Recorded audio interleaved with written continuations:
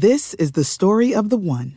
As head of maintenance at a concert hall, he knows the show must always go on. That's why he works behind the scenes, ensuring every light is working, the HVAC is humming, and his facility shines. With Grainger's supplies and solutions for every challenge he faces, plus 24/7 customer support, his venue never misses a beat.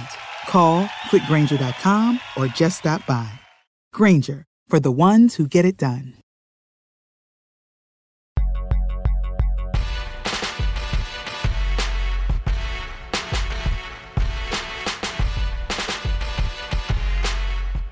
Hello, everyone, and welcome to a brand new episode of The Wrap right here on the Fight Game Media Network. Happy whenever this drops to you all, because this is a very special edition of The Wrap. It is the 2023 Wrap Awards, celebrating the very best and worst in WWE for the calendar year. I'm Keila Cash, and by my side, as always, is my co-captain, my right hand, the sometimes advocate for the still rapidly improving Von Wagner, normally on the free feed that we're back on, so happy to be here once again. He is perky at least once a month, but even to end the year, he wants to be the Grinch. He wants to spread misery to us all. But I bring to you, spreading Christmas cheer, Salty Scott Young. Welcome back, Salty. Oh, I'm perky again. I just put the wrong name in, but I'm here. Thank you, Keila, as always. It's a pleasure to chop it up and talk all things WWE. I'm excited. And we are giving away awards, Wrap Awards. Okay, we're giving them away. We're handing those out. We've got our envelopes. We have the winners in these envelopes right here. Okay, we're giving awards away. Real excited. I'm going to be focused in 100% on this show. Do I believe you? Absolutely not. Because, dear listeners out there, I have a spoiler alert. Spoiler, as we are recording this episode right now to be dropped before the end of the year, Scott is currently watching the Lakers lose to the Minnesota Timberwolves 79-76, down by 3, a minute 54 left in the third quarter. So by the time this recording is over, either Scott's going to be elated or disappointed. And for your listening pleasure, in the future past tense, he'll melt down live on the air. Listen, I can't make any promises anyway. Win or lose, I don't know what's going to happen. But I can tell you this. It's going to be live and it's going to be recorded. Yes, it is. For prosperity purposes, for quality control purposes, I will have this recorded for the record when the Lakers lose. But until then, also with us today is someone who's been with us for all 3 Wrap Awards. We cannot do this show without this person because he brings a lot of levity, great context and analysis, and he always dry cleans that one tux once a year to put on, to be flashy for us. He has also certified the votes they are in. They are official, to quote Adam Pearce. Back on the Wrap once again is our good friend, Stephen Conway. Welcome back, Stephen. Thank you, Keila and Scott. We're very glad to be here. It's been one of the wilder, more exciting years in WWE in a very long time, and I can't wait to break it all down with you. I really appreciate you having me on again. No problem. So let's get into the year that was for WWE. And I want to start with Steven. So you've been watching WWE for the most part, and I want your overall recap of the year that was for WWE, because as we talk privately, it is really hard to pick some worst moments this year because for the first time in a really long time, WWE's delivered good PLEs and very good television shows. It has been a remarkable year on camera for WWE overall. It's been very strong stuff on each show in very different ways. There is a lot of upcoming exciting talent in NXT that I've really enjoyed. There has been some terrific stuff on SmackDown involving the Bloodline. There has been great stuff on Raw talking about Cody's journey and Judgment Day. And there's plenty more besides that. Up and down the shows, they've been entertaining. They've been interesting. The in-ring has been good. Gunther has made the Intercontinental title mean more than it has, I think, since the 20th century, really. I can't think of a time in in this century where that title has meant this much. And everything he does is special. All of that, while it has been one of the most tumultuous years behind the scenes in WWE. I mean, you had Triple H building up to his first WrestleMania, having one of the best WrestleManias we've ever had.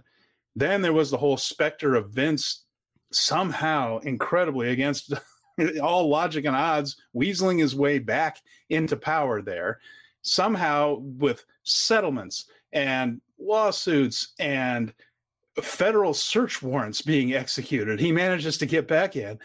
Then he takes a back seat on creative and sells the company. And now it looks like perhaps, we know of two, but perhaps all three television shows changing networks, maybe changing nights. It's amazing that in the midst of all of that, they have managed to focus and put on one of the better in-ring years they've had in a long time. It's just been a remarkable thing to look at all year long. And what's crazy is the behind the scenes craziness is not even the lead story. It's like, crazily enough, it's still the product itself across all three shows.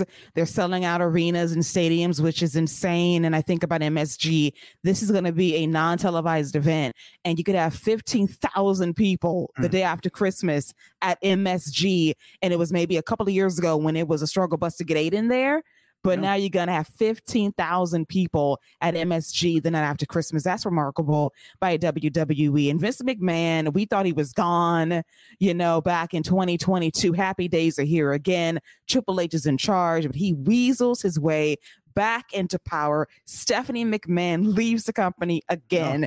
We get the Saudi report. The Saudis are buying WWE. That's a panic attack for 24 hours. And then we had to calm down and say, do you really think that's going to be released by the wrestling media? No, it's going to be released by the Wall Street Journal, CNBC, Bloomberg. And sure enough, right after WrestleMania, it's Endeavor, who owns UFC, saying we're just going to merge these two companies together and be one big powerhouse conglomerate. And then as soon as the deal's done in September, Vince loses more power. There's more lawsuits. There's more investigations. He's completely pushed out of creative. And now it's Triple H's baby. It's his full vision on full display. Vince is hopefully on his yacht and not contacting anybody via Zoom. And then we end the year, as we'll get to shortly, on an even more surprising note, as hell is frozen over via the return of one Phil Brooks, a.k.a. CM Punk. But Scott, you've been with me every step of the way this year through the highs and lows. Let's not forget the night after WrestleMania when we thought, all hell, Vince is really back. But now he's gone again. We can kind of breathe easier. But your overall scope of the year that was for WWE in 2023. I mean, I think it's been a great year. There's not much more you could have asked for, except for maybe a couple people to finish their stories. But, outside of that, we had some spectacular moments. We had some incredible matches. We had, in my opinion, arguably the greatest women's match ever. I mean, we've had just some incredible things to talk about for this year. And, we've had two people be champion throughout the entire year, and we're still looking forward to both of them showing up, still looking forward to both of their matches, and they're completely different. We're looking forward to Gunther and his match and see what finisher is he going to use this week. I mean, there was a 2-month span where this dude was just using a different finisher every week. He beat Braun with an arm hold, then he beat somebody with a clothesline the next week, then a power bomb splash. Then he hit Chad Gable with the SmackDown versus Raw finishers, hit all three of them in a row. That's just, you know what I mean? And then you've got Roman Reigns, self-explanatory. People can say what they want about him doing this part-time schedule. When he shows up, people show up. And that's what you want. He feels special. He's an attraction. And all his matches, the crowd goes nuts. And we're going to talk about him a lot, but I think it's been a banner year for WWE. The financial success, aside, just the in-ring. I can't remember a year they've had as strong in-ring as they've had this year. I can't think of one off the top of my head, even really nailing down. 2016 had some great matches. 2010, 2011 had some great matches. I don't know if they had consistently every week, every month, a great match like we've had this year. So I think it's been a banner year. It really has. And I also think about the fact that the PLEs have not missed for the most part. And normally it's a skippable show. And back in my day, if there was a PLE that was like a brand split situation, I wouldn't care. I'm like, I'm going to skip that month. I'm not missing much. But every show this year by WWE has been pretty good, either great, solid, very good. Even NXT, which I think has been the most improved show in the Umbrella television cycle, because they just figured out we are developmental, but we can also be a hybrid of bringing people from the main roster to our show. And Becky Lynch, prime example number one, coming in there, shaking it up, being a ratings draw. Dominic Mysterio, known ratings mover. That is undeniable, irrefutable evidence. That guy got a bag, as he should, and Becky is going to get her bag next year, as she should as well.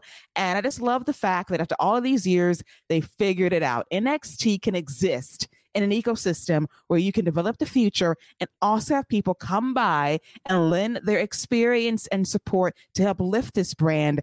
And Baron Corbin is a prime example of that, as he's found his voice as a heel that was very unimpressive on the main roster in terms of identity. But on NXT, this is a guy I believe in. He might lose all of his matches, but on the mic, which I have rarely been able to say, has delivered in every way and convinced me he could win.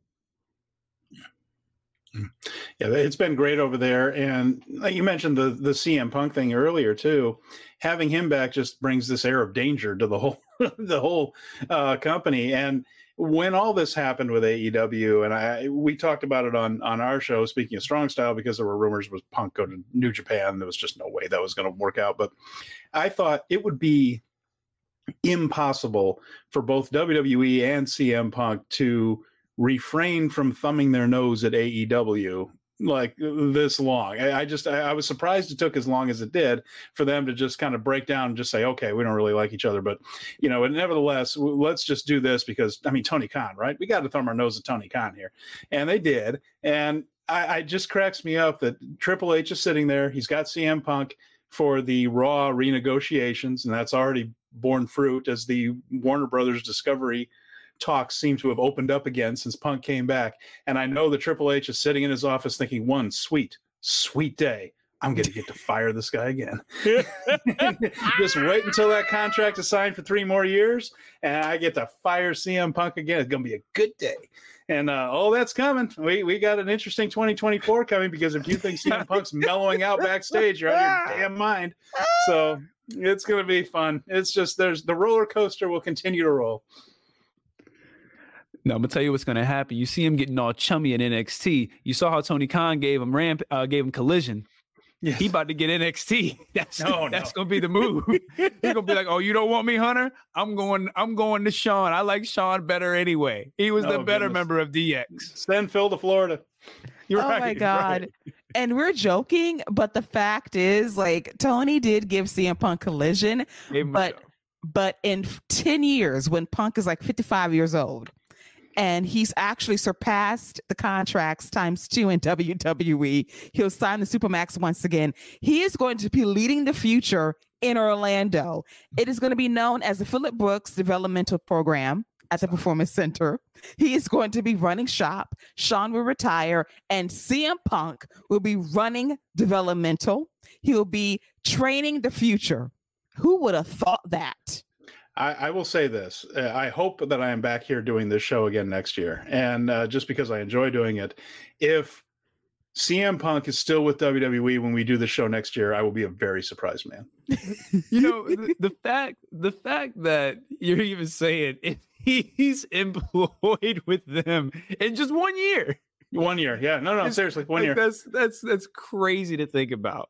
But you're right. You're not wrong, but it's just crazy to think about that this dude might not even make it back to his 1 year anniversary. I'm just going on the history of everywhere he's ever worked in his life. that's all I'm ever saying. It's he's been someplace for years at a time, but he's never really been happy there. And he and Trips don't like each other. Remember, Triple H fired him on his wedding day. This has not been forgotten. But right now, the enemy of my enemy is my friend. And here we are. But, let's see. And he is coming in handy for those Raw negotiations. That's for sure. That's going to bear fruit. So it'll be worth it on a money basis, and they can tolerate each other long enough to do that. But I just don't see how he keeps himself in check, and I don't see how Hunter keeps himself from just saying, good. All he has to do is slip up once, and I get to send that FedEx again. To be fair, CM Punk is just like Triple H, Tony Khan, all of them. He's super petty, and there's no greater motivation than money and revenge. Oh, spite makes the world go round. You know what I'm saying? So this dude is he's probably going to at least be on his best behavior through like WrestleMania and Backlash, where he knows they're just, all the attention is still going to be around. So I think we're at least going to get this good CM Punk to at least Backlash. Then after that, all bets are off. Summer of Punk, all bets are off. Yep. Yeah, I agree with you. I'm a bit more optimistic. Now, I will say this. I think he'll make it to next year because the environment is different. And I think it's a bit more mellow. It's a bit more chill. And he likes more people backstage here versus AEW. I do believe that. And you have older friends he's reunited with, very happy. He's reconnected with Kofi Kingston, missed their friendship very much. And I do believe that there is a lot of maturity behind the scenes in WWE that wasn't apparent 10 years ago. People are gone. That caused him a lot of strife and stress. And now he's in a position to maybe thrive. And I always said this, I think dating back to 2019 when they did the WWE backstage show on FS1, when he took the job to talk about WWE without being directly on WWE programming, and that he was biting then, he was fishing then for a contract, waited a couple of years until AEW knocked on the door and said how much he wanted, and he came through. He made that big declaration, I'm back in professional wrestling. But I think his heart always lingered in WWE, that unfinished business of main eventing a WrestleMania. And Triple H, for everything that he's done thus far, what he knows how to do best is offer an olive branch. And he's done that several times to people that we never thought would be back in WWE, such as Bruno Sammartino, for example. So if he can bridge the gap to get people back to get their flowers while they're here, good for you. And he has gone through some life changes over the last year or so. He's a different person than he was 10 years ago. And when you add that maturity and that life-altering experience, it does lend itself to maybe a changed direction in terms of leadership, and Triple H being able to handle CM Punk a bit better, and Punk also realizing this is basically my last chance to do something here. If I blow it, where do I go next? I'm legit running out of options. Yeah, that MLW contract probably looking a little light on the zeros compared to the one he's getting currently. So, yeah, I mean, it's a fair point. Well, I am excited at the idea of coming back in a year and seeing where CM Punk falls into things. I'm very, very curious. Me too. We should place bets, actually. We should put money on the table, come back next year, see who's going to collect. Will Steven be rich? Will CM Punk still be in WWE? I'm taking the under. Whatever line y'all throwing out there, I think I'm taking the under. So whatever you're throwing out there, man, give me the under. So you're taking over Money in the Bank. You think he's going to get through Money in the Bank? He's going to get through Mania. That I agree with. He's not leaving until Mania. I think Money in the Bank. I think he makes it through. After that, I think it gets a little dicey. Yep. All right. So we're going to say the breaking point will be Backlash 2024 in France. Okay. Bet. Well, yeah, and if he makes it all the way to SummerSlam, then he might get through the year, maybe. If he gets to SummerSlam, he'll definitely get through the year. Yes. Really? Okay. All right. Yeah, I think if he gets to SummerSlam and everything is good, he getting through the year. Here's my question, though, and we're doing a lot of supposing here and a lot of things happen. But you get past SummerSlam, right? Then they come to him with their idea for Survivor Series, Royal Rumble, WrestleMania. Wait a minute, I'm not in the main event? Yeah. Now we might be on to something, but he's getting through that year. But you think he's waiting out the year? Well, Yeah. At that point, I think he'll at least get through the year. Look for us next year and see who's right. It will not be boring. No, for sure. Never boring at all. And I cannot wait to revisit this next year if CM Punk is still in WWE by then. But also before when they tell him it's the Miz and Maurice versus he and AJ. Oh no. Take it easy. That's what we got for Mania next year. See you then. Take it easy. if CM Punk is lucky enough to get a match with The Miz at WrestleMania, he should be thankful. Amen, sir. Amen. You know what I'm saying? Like take it easy. No, that wasn't a diss on Miz. I'm just saying that's the kind of thing. Now, see, Steven, why did you do that? Why did you give Scott this window of hope to say, okay, Michael Mizanin will give CM Punk relevance and a main event spot at WrestleMania for next year in a mixed tag team match because he's a Miz homer. You know this. Yeah, I know. And I'm just trolling. Hey, but Keela playing, she would be all for AJ Lee coming back with a mixed tag with CM Punk versus The Miz and Maurice. You know I am. I'm an AJ Lee stan. I fully support this. So my heart leans in that direction. But I know your bias is extra apparent.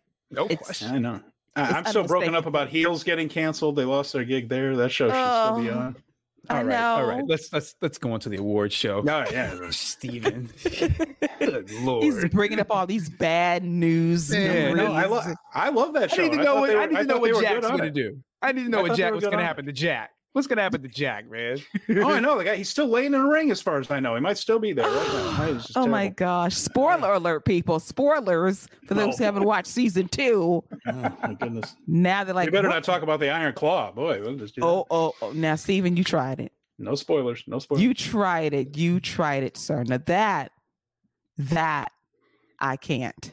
Our bodies come in different shapes and sizes, so doesn't it make sense that our weight loss plans should too?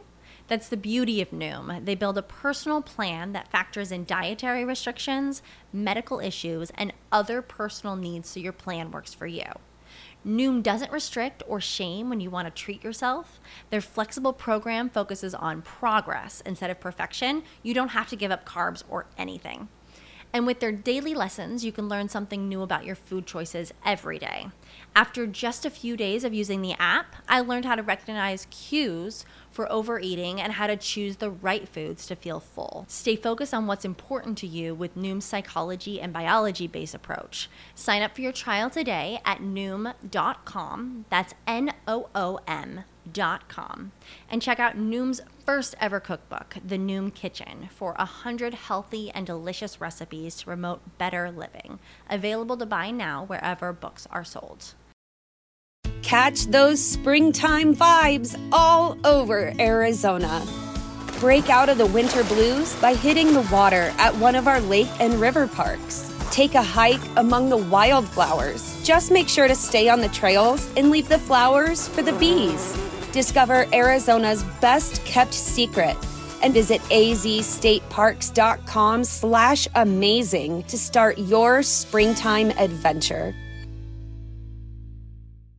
But let's get to the 2023 Rap Awards categories created by yours truly from the very beginning. They have not deviated very much as we are basically recapping the year that was for WWE, recapping some of the best and worst moments of the year. And we normally start at the tippy bottom of our list, work our way up to the upper echelon of goodness. And then we have a couple of special ballots courtesy of Paul Fontaine and Jeremy Feinstone, who came through courtesy of our Discord with their own winners for these categories. But let's start from the bottom and work our way to the very top of our list with the worst match of the year.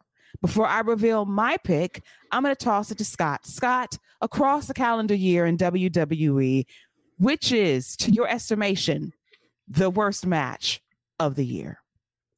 You know, before Lash Legend decided to toss Otis around, I was going to say anything involving Lash Legend, but I can't say that anymore because she decided to show up and show out this last month. So shout out to you, Lash. Your name's not in this envelope, okay? I hate to say this. The worst match for me that I did not enjoy, that I wanted to enjoy, is The Miz versus Edge. Wow. I'm really surprised. Didn't enjoy it, and I just, even I came away like, yeah, buddy, we need something better. He again, another guy who's been showing up and showing out, but that one didn't do it for me. And also The Miz versus Shane McMahon at WrestleMania. Ooh, I forgot that match. The quad exploding. Wow. Then you got Snoop Dogg improvising, which he did fine at, but it's still Snoop Dogg improvising. Saved the whole segment. He did. He really did. Save the whole segment. Even though the mic picked up Jessica Carr, ref Jessica saying, "People's elbow, people's elbow." She didn't say it like that. She was trying to be smoother about it, but the microphone was right friggin' there. And Mike's on the ground telling him, "So like, hit me, hit me." But Snoop covered that beautifully, didn't he? But yeah, those Mike Mizanin's he's coming away with some Razzies. Deservedly so. At least you're honest, Scott. I appreciate that. You're not a complete homer for your guy. I do love you for that. So, Steven, after Scott joggled my memory as to why that happened this year, your worst match of the year for WWE. Well, it was early on, and it puts me in an uncomfortable position, to be fair. I don't mean to bring the whole mood down, but for me, unfortunately, it's LA Knight and Bray Wyatt. And this was one that I just didn't think worked. And I've been on this show before. Bray Wyatt's Fiend work, it's not why I enjoy pro wrestling, the supernatural stuff and the weird characters and all that. It doesn't do it for me. I understand that wrestling is a variety show, and you know, if you don't like the juggler, you like the magician. If you don't like that, you like. This was the act I didn't care for, and then I didn't think this match went well. The glowing lighting I thought was annoying and poorly done. You really couldn't see much. The match wasn't good because, you know, Bray as the Fiend doesn't wrestle well, and Knight can't carry all that. The Uncle Howdy stuff didn't do it for me, and it's just not why I watch wrestling. And that was a tough match to get through, and ends up looking pretty insignificant now in the wake of what happened with Bray later, which you know, I'm sure we'll cover. But that was one match where I just thought, boy, that's really kind of takes me out of wrestling for a minute. I needed a palate cleanser after that one when it aired. Yeah, it was a rough match. Definitely one of the worst matches I've seen this year as well, unfortunately. And I think that we had a lot of high hopes for the Wyatt 6 concept, wanted to see how it would phase and play out at the Warrior Rumble, and it was disappointing. The sponsorship, the glow in the dark aspect of it was definitely a choice, but LA Knight came out on the other side of it stronger in terms of getting a push. And I just wish that was not the last time we would have seen Bray Wyatt, but yeah. It's very, very, very, very sad how that kind of came about in the end. Jeremy Feinstein also selected LA Knight versus Bray Wyatt at the Warrior Rumble as well. And Paul Fontaine picked Natalya versus Chelsea on October 30th. I think that might have been the Trick or Street fight. Now that match, Paul, was not that bad, but by your standards, that's a deep cut. That's a deep cut and wound. Hell of a pick right there, Paul. He dug deep in the reserves for that pick. He did. That one. That's why he keeps a spreadsheet, man. That guy can keep track of everything. He did. Heck of a pick. Yeah. Wow. My pick is a bit stronger than the one selected. Okay. And I'm going to be a little bold here and say the worst match I saw this year from WWE from a pure booking standpoint was Roman Reigns versus Jey Uso, the Tribal Combat at SummerSlam in Detroit, Michigan. This match was slow, plodding, boring. Jimmy comes out in his ninja outfit, attacks his brother. We called it on this show. We expected it, but I just wanted the match to be better than it was. Their match at No Mercy or Hell in a Cell back in 2020, when nobody was there, was better than this match, which was very slow and plodding. And Roman was hurt early on during this match, but at the same time, the match was just there. It was probably Roman's weakest championship match he's had since being champion. And that's been a lot of title defenses, a lot of really good to great matches. This was not one of them.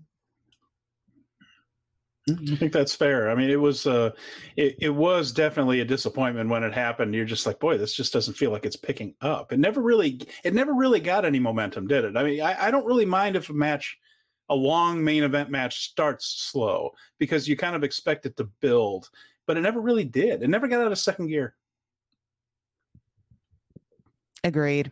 It just felt to me, and it was very odd because those guys work great together.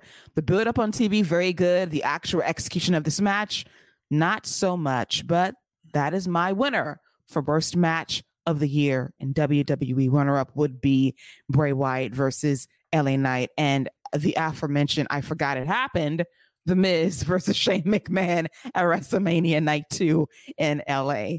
But our next category is worst moment of the year, to be awarded to the worst thing you saw on TV or a PLE this year that was like, wow.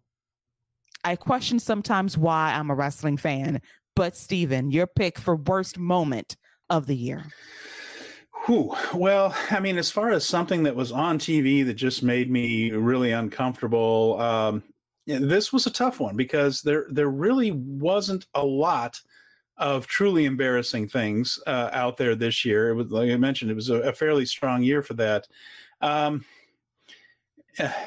It's still a challenge for me to think here. Yeah, I think probably that the moment where Shane tore his quad was pretty rough. It was just it was a surprise, and you just thought, "Oh, Shane, we're doing that again." It was like, I don't think anybody really missed him. Not to be insulting towards Shane, but when he came out and then to tear his quad immediately and things, and it's just like, boy, this has all gone terribly off the rails on a really big stage. So as far as something that happened like in the ring on the TV show, the worst thing. Yeah, I'll probably go with that for now. We thankfully didn't get too many cinematic matches. Those are usually my worst. I mentioned the worst match there. So I suppose probably poor Shane, one move into his match, tearing his quad out and having to just lay there still while Snoop Dogg improvises. That's probably the most uncomfortable moment there. All right, Scott, your turn.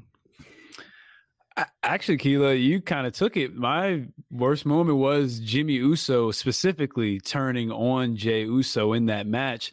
It just feels like they took a bit of a retread. It feels like they took a couple steps back in the story to kind of get to a spot where they can hold, until they're ready to get you to that next chapter.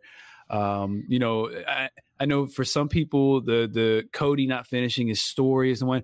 That one doesn't irk me as much. Like, I'm okay with, this, the top babyface lose. Like, I'm okay with them taking an L like that. Like, I'm okay with that. Because especially as long as he comes back and does what he's supposed to do. But this whole thing with Jimmy, when they had just gotten the first pinfall on Roman Reigns in years, got this huge reaction, the big moment of, well, you know what? You out and I'm out too. And, I mean, that's an awesome moment. And you kill it 3 weeks later. And what has happened since then? Jey Uso hasn't won a big match. Jimmy Uso doesn't win at all. So it's like, what happened after that? Jey Uso has the fans behind him, no question, but it's not like he's winning matches now. So what happened and what came after it just has me like, for me, that's the worst moment because nothing came from it. And you had a hot babyface in Jey Uso. Hot babyface. Yeah, I feel the same way. And it goes to the fact that I think for the first time, the Bloodline saga hit a plateau after what happened at SummerSlam. They was going real good, riding high. They told stories and chapters of this story for 3+ years. And every year was a good year. And then this happened at SummerSlam and it's been kind of a record scratch ever since. This might be the first time like the shark was about to jump. It's in the air, hasn't completely sailed over yet, but that's kind of where we are right now. I do like Jimmy being comedic and funny with Roman. Those segments are cute, but he's not being really elevated in the ring right now. He's losing all the time, being basically the fall guy for his cousin. Solo gets to be protected for the most part, and Jimmy is the guy that he depends. Jay as well lately on Monday Night Raw. So over as a babyface, obviously, but this storyline at SummerSlam definitely did not benefit either brother at this point. And if they're waiting to do something at WrestleMania, good luck reheating it up between now and then. I think it can be done because Jay is great on the mic. Jimmy is as well, and they can deliver. But that detour to get to where we need to go was definitely a choice. As for Jeremy Feinstein, his worst moment of the year was Cody Rhodes losing at WrestleMania Night 2 in that main event to Roman Reigns for the Universal Championship. And Paul Fontaine's worst moment was unfortunately the passing of Bray Wyatt. Yeah, I was going to mention that as well, just because, and it was kind of my worst moment, and I had notes on it, and then you mentioned that it was something that happened on camera, and of course Bray's passing didn't, but just to talk about it a little bit, it did happen while we were live. We found out about it live on the air while we were doing Speaking of Strong Style. So while we're doing our show, Jeremy and I, we found out about Bray's passing. And I mentioned that I wasn't a fan of his work as The Fiend. I like the Wyatt family quite a bit, actually. But, it wasn't my thing, but there should have been time to change all that and for him to evolve. No family should have to be left without a loving husband and a father at that age. When I heard that he passed, I'll say this about Bray. He was one of the very best at fan interactions, one of the very best. Now, Cena is historic on that kind of stuff, but he was so good with people. And when he died, I was sitting there talking to Jeremy. We were shell-shocked. And I remembered a video I saw of Bray at a signing. It was like at a comic book store, one of those collectible stores or something like that. And a fan had brought him a pencil drawing that I think it was a she, it's been a little while, so pardon the details. But it was a pencil drawing that this person had made of Bray. And Bray was very gracious and things, but went beyond that. And because he has, he was an artist and a creative type, started asking this person about, like, what kind of pencils did you use? Like, what did you, was this like talking about the pencil strokes and things, and actually had a substantive conversation with the person instead of just saying, oh, this is great, you want me to sign it? But had a conversation with this person who put the time and effort into making that drawing and was very friendly and talking about the creation of that piece of art. And you could see what that meant to the person that gave it to him, and it just meant the world that he took that time.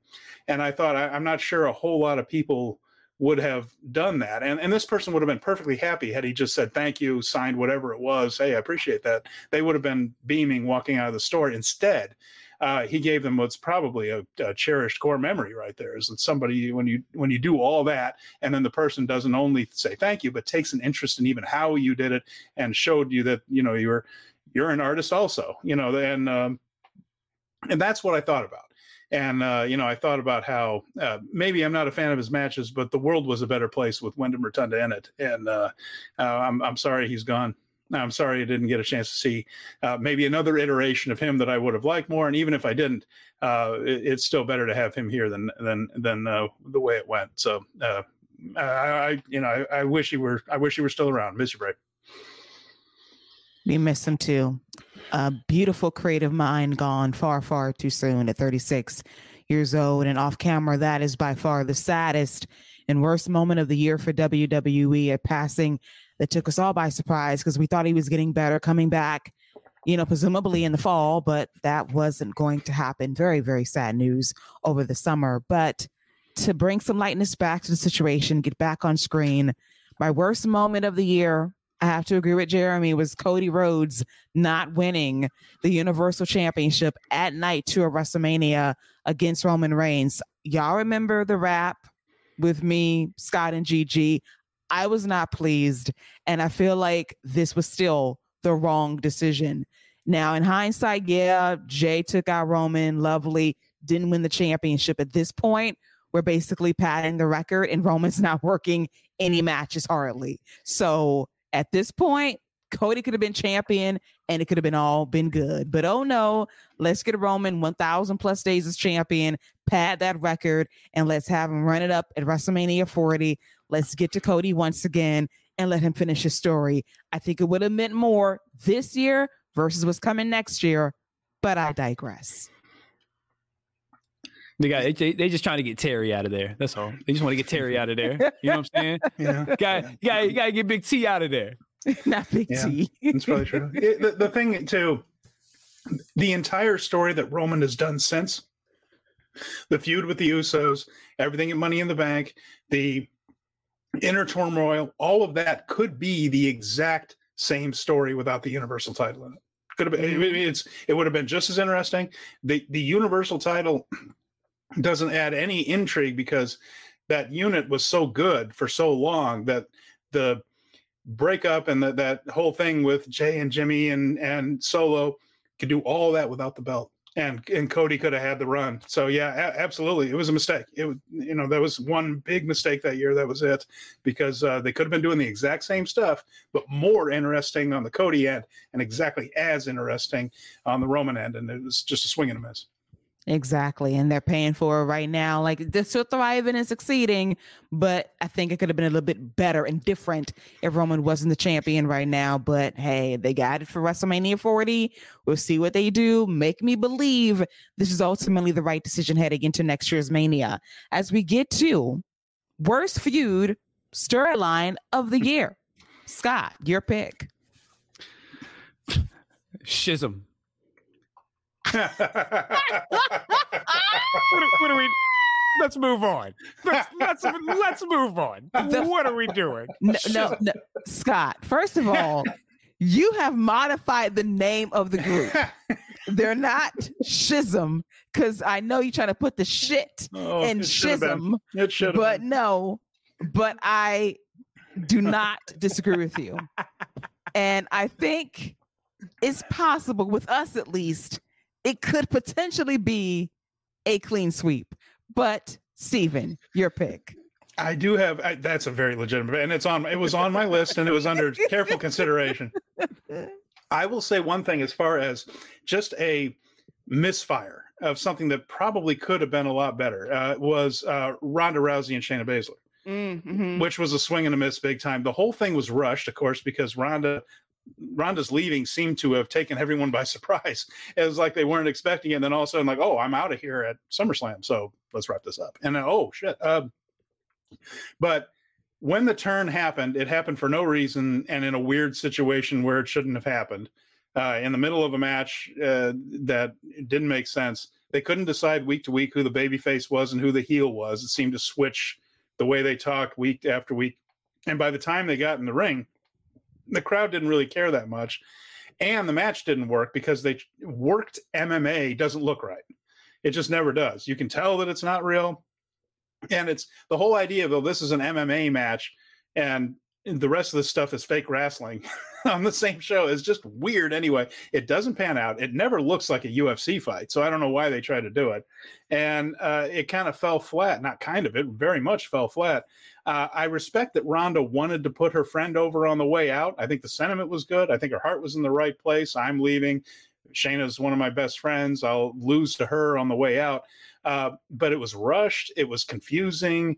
It wasn't executed well. And it just kind of took someone who at one point main evented WrestleMania and sent her out just with a ugly thud. And Shayna, too. Do you remember in NXT when Rhea Ripley finally defeated Shayna Baszler, the fans rushed the ring, which might have been partially manufactured and things, but it was the spirit of it was correct. We were like, we have finally vanquished this great evil. And everything with her on the main roster has just been kind of a wet towel. Just like none of it's really worked out as well as it should have. And so these are two people, one of whom main evented WrestleMania, the other who was the top female heel on, well, granted NXT, not one of the main shows, but it should have been better. Just should have been better. And for it to end on a thud like that, I thought it was just a poorly executed thing of something that could have gone, could have been a big deal. Let me grab my pencil right now. That would be my honorable mention for worst match of the year, Ronda versus Shayna at SummerSlam and that MMA rules fight. It was not very good. And what's crazy is the fact that Shayna Baszler the next night on Monday Night Raw looked like hell because those were shoot punches and strikes, and she took a battering and the fans did not care. That hurt my heart. Yeah, Asuka wrestlers, like the worst stuff is blows that hurt but look like crap. That's the worst. You know, Yes. like if you get hit and it looks great, you can handle that. It's like, ouch, that hurt, but at least it got something out of the crowd. If it doesn't hurt and it looks great, thumbs up. That's beautiful, right? The worst stuff is the stuff that hurts like hell and doesn't get over. You're like, oh God, why did I go through all that? That was an entire match of that. Yes, and I felt so bad because this is so boring. And then on Monday, she comes through looking like a game of Operation. Just everything is broke and bruised. I felt for her. Like, Shayna, girl, it wasn't worth all of that. You didn't get no reaction for this beating that you took, but thank you for trying anyway. I will always respect her, but Lord have mercy. No. I mean, that's essentially the story of Ronda's career. We never got the Becky Lynch one-on-one match that should have happened. You know, Ronda. And as far as Shayna Baszler goes, I mean, like, what were we expecting when her first appearance? She came on the scene looking like she came out of Underworld. You know what I'm saying? So it's like, what were we expecting? You know, she put her fangs out. Like, come on, man. You know, they didn't do her any favors.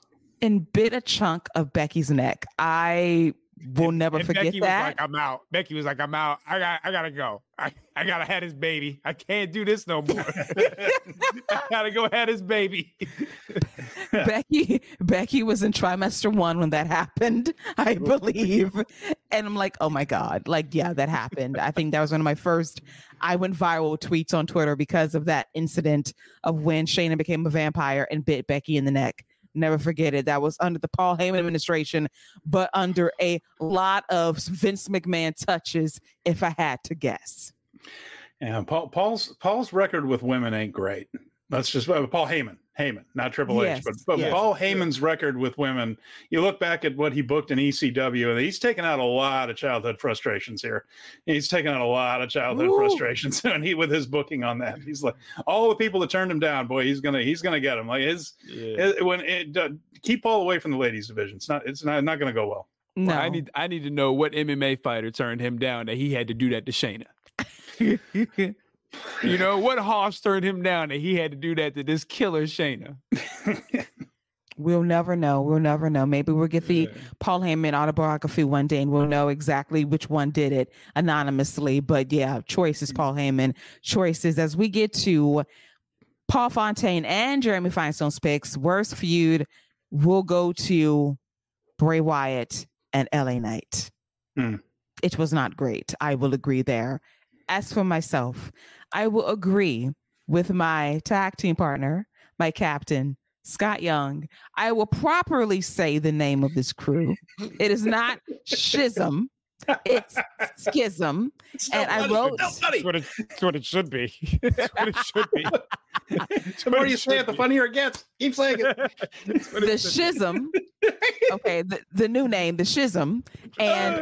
And I swear I put in my notes the Schism versus everyone in NXT. That is the worst feud of the year. And now they're all gone. Ava is magically a liaison to Shawn Michaels, making match decisions for everybody backstage. My grizzled young veterans are off on the independent circuit living their best life. And we got Joe Gacy being a troll underneath the ring, hunting Gallus. Help us all, dear Jesus. Did he turn into Freddy Krueger? He had like a striped sweater on and pulled the guy under like it was Dream Warriors or something. Yes. Like that. He's an oversized hornswoggle.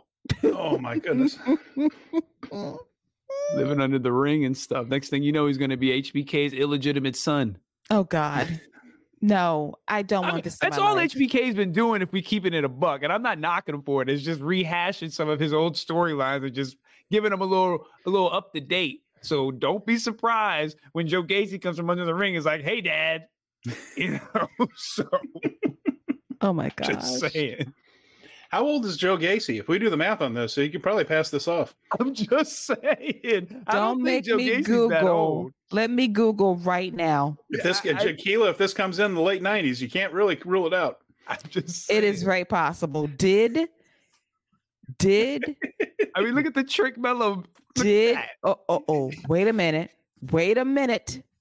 He was born in 1987. Oh, okay. All right. A little older than I thought he was then. 36. Okay. He could pass. How old is HBK? He's got to be 60, right? That would have been his AWA days, wouldn't it? Well, they weren't. Shawn Michaels. At least 58. Yeah, 87. You would have Shawn is 58. Oh, yeah. Oh, yeah. It's possible. Him and Jannetty out on the town. Oh, Lord. One of his kids. Oh, it's going to be Jannetty's kid. Oh, my It's God. going to be Jannetty's kid. Oh, my gosh. Don't listen to Scott. Whoever works for WWE and gets a copy of this episode, do not listen to any of these suggestions. We don't want it. If Gacy gets super kicked through a window by anybody, we'll know what happened. We'll know Exactly. the truth. We'll know the truth then. Because we know that Shawn is living vicariously in the 90s through today's NXT. That's how it is. But yes, congrats, Schism. You have won Worst Feud Storyline of the Year versus everyone on NXT. May you never, ever come back. Amen. What is that, Scott? The Medal of Excellence? This is the badge of honor for getting one of the worst awards. The badge of dishonor. Yes. Congrats, Schism, formerly known as Schism. We'll send it under the ring to your next show in Orlando. Oh my gosh. We'll FedEx it to you, Joe Gacy. Congratulations to you. As we get to an award that has taken on a life of its own, because this award is an important one, because we remember the early days of Von Wagner on NXT. You stop it right now, Scott. You stop it right now. I'm sorry. I thought you were asking me to do the Von Wagner. My bad. I'm so sorry. I misheard. So many moons ago, we gave Von Wagner the inaugural Von Wagner Award of Excellence. What a coincidence. to basically say, honey, we have hope for you. We believe in you. You're going to get better. We trust the process. It's going to take some time. So we have immortalized him via this award. And we have picked people who have actively improved over the calendar year in WWE. And we love improvement. And Von himself won his own award last year for marked improvement. But this year, this award goes to Steven. I'm going to pick somebody that has, I feel, really improved. It's someone who always had the look and the talking ability. And someone who I just thought, if this guy really does learn how to wrestle, he'll be dangerous. And now I think he's well on his way. And I think Trick Williams has come leaps and bounds from 1 year ago. And, I thought about a few others. Thankfully for WWE, there were a lot of contenders for this. There were a lot of people who improved a lot over the last year. But the person that I'm seeing at the beginning of the year, where I just thought, oh boy, very green, not quite ready yet, and all this, to now where I just think, no, I think this guy's going to be a major player someday. Trick Williams Carmelo Hayes has everything except height, and it makes me nervous. Although, with Triple H now, that's not as much of a barrier to entry as it used to be. But other than that, Carmelo's got everything. Trick was taller. He had a little bit of a better build on him, and he could talk. Boy, he can talk. He's really well. And I just thought, boy, if this guy learns how to wrestle, and by God, he's learning how to wrestle, I think he's going to be dangerous. I think Trick Williams has come a very long way from this time last year to now. And props to him. I mean, he seems to have put in the work. They've given him the reps on TV, and I think he's come through. Great pick. You're making me rethink some things in real time, Steven. You're making me recalculate some mathematics of my awards. May have to shift some people around. That is a great pick, because I love me some Trick Williams. I loved him since day one. I said, this dude can talk. Can he work? Debatable. But my God, this year he has improved a lot. And that Iron Survivor challenge for the guys a couple of weeks ago at Deadline, oh boy, late match of the year. Our match of the year candidate by WWE. We're going to get to my ultimate picks later. But Scott, your pick for who wins the Von Wagner Award of Excellence, aka Most Improved. For me, this is a two-headed race. And one guy, one girl, and they were, Trick. I think Trick's a great candidate, but Dominic Mysterio for me. He's somebody you can now rely on to main event shows. They're letting him be CM Punk's first match back. You know what I mean? Like that says something about whether it's Punk who asked for it or whether it's just them who have the trust in him. Him having that big time matchup against Rey Mysterio at WrestleMania and coming through on his own, having these North American NXT style matches with Dragon Lee. I think Dominic Mysterio for me he's been especially from where he started at to where he is now. Like, I look forward to watching Dominic wrestle. I think he gets better every time. And the other person who was in the run was Tiffany Stratton. Yes. She is cheddar biscuits all day. She's everything you look for in a superstar. I mean, and the wrestling, I think, she's picked that up as fast as anybody. So I got to give it to one of each. I can't decide between the two. So I got co-winners. I got co-winners, Dominic Mysterio and Tiffany Stratton. I hope mommy don't get mad at me. Should be okay. Man, which reminds me, we are approaching the 1 year anniversary of when Ray had Dom arrested on Christmas Eve. Oh. Oh my goodness. How about that? Mommy slap mommy will always be one of the greatest lines Dominic ever said in his life as he got arrested. Mama, And don't you leave know- me. And you know that you live in a nosy neighborhood when everybody came out to wonder what's going on at Ray's house. Why the police out here? What's going on? I And loved Ray it. had the mask on. Ray had the mask on deck. The Ray had house- mask on deck. the house mask. I still can't. I can't. I love those skits last year. A lot of attention to detail and creativity attached to it. But as for our special picks from Jeremy Feinstein, his most improved goes to the Creed brothers. That's a good one. Yeah. And Paul that's good. Fontaine selects Lash Legend. It's a choice. Yeah. Last 2 months, she's been great. I don't know about the first 10. but I get it though, because like I said it earlier, she has been showing up and showing out. Whenever she gets on the screen these last like two months, legit, she makes her presence felt, and she's been looking good in the ring. So I get it, man. She's moving. Well, she's another one that like Trick, really, where I just thought, okay, all kinds of charisma all day Yes. long. Yep. Fantastic, marketable look. I mean, you know, the she's clearly an athlete. I mean, she played in the WNBA. You know, like this is an athletic person. It's just not that coordinated in the ring for a long time at first, but it's there. If she gets this, dangerous. And so maybe she's starting to get. Maybe that'll be my pick next year. I wasn't quite, thought that she had picked it up as much as some of the others that have been mentioned, but I'm rooting for her because boy, there's just so much potential with her. And I will actually co-sign with Paul Fontaine, and I will select Lash okay. Legend as my most improved Mm. of the year. I will say, like, those 10 months we didn't see her was actually a blessing because she was behind the scenes working to get better. And when we saw her on TV, she stood out in a good way. And I was really impressed with her during the Women's Iron Survivor Challenge at Deadline. She came in that match and she handled her business. She was hossing women around with ease, like double suplexes off the top rope, choke slams into power bombs, just absolutely dominating in the ring. And that is how we found out this is how you get Lash over, by being a powerhouse, by being there, being dominant, and being in control. And guess what? The fans loved it.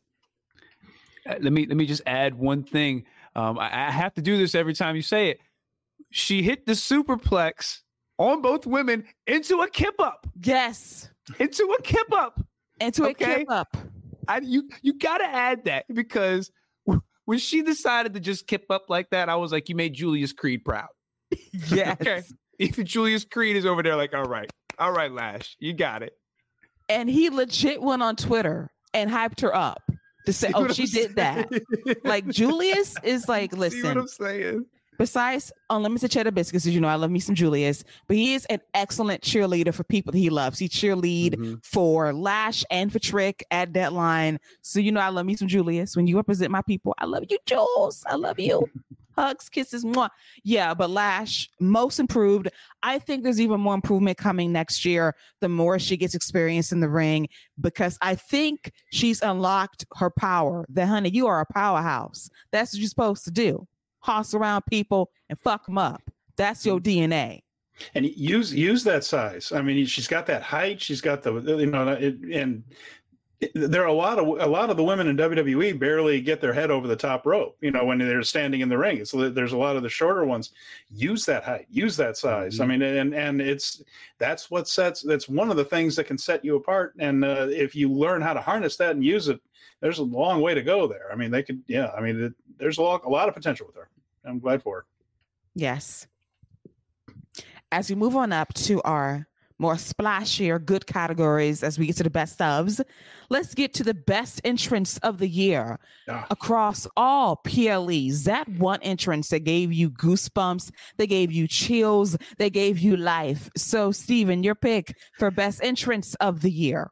I don't even think there's a second place. I think this might be the easiest category of all. I think that Bianca Belair's entrance at WrestleMania might be one of the single best entrances in the history of professional wrestling, and I say it without reservation. Wow. I think that was something truly impactful and special. And I think about the best, The Undertaker had the one with Johnny Cash where they licensed Ain't No Grave for him. There was one in Japan with Minoru Suzuki where they had a live band play his theme music and the original singer and all this stuff. And it's a call and answer too, where the whole crowd sings Kaze ni Nare at the key moment to the big crescendo, and they had the real band and her up there. But Bianca with that dance group from, I believe they were from Compton, weren't they? Wasn't that where the group was from? They're in Los Angeles. They have this group of girls having this fantastic dance bit to her song.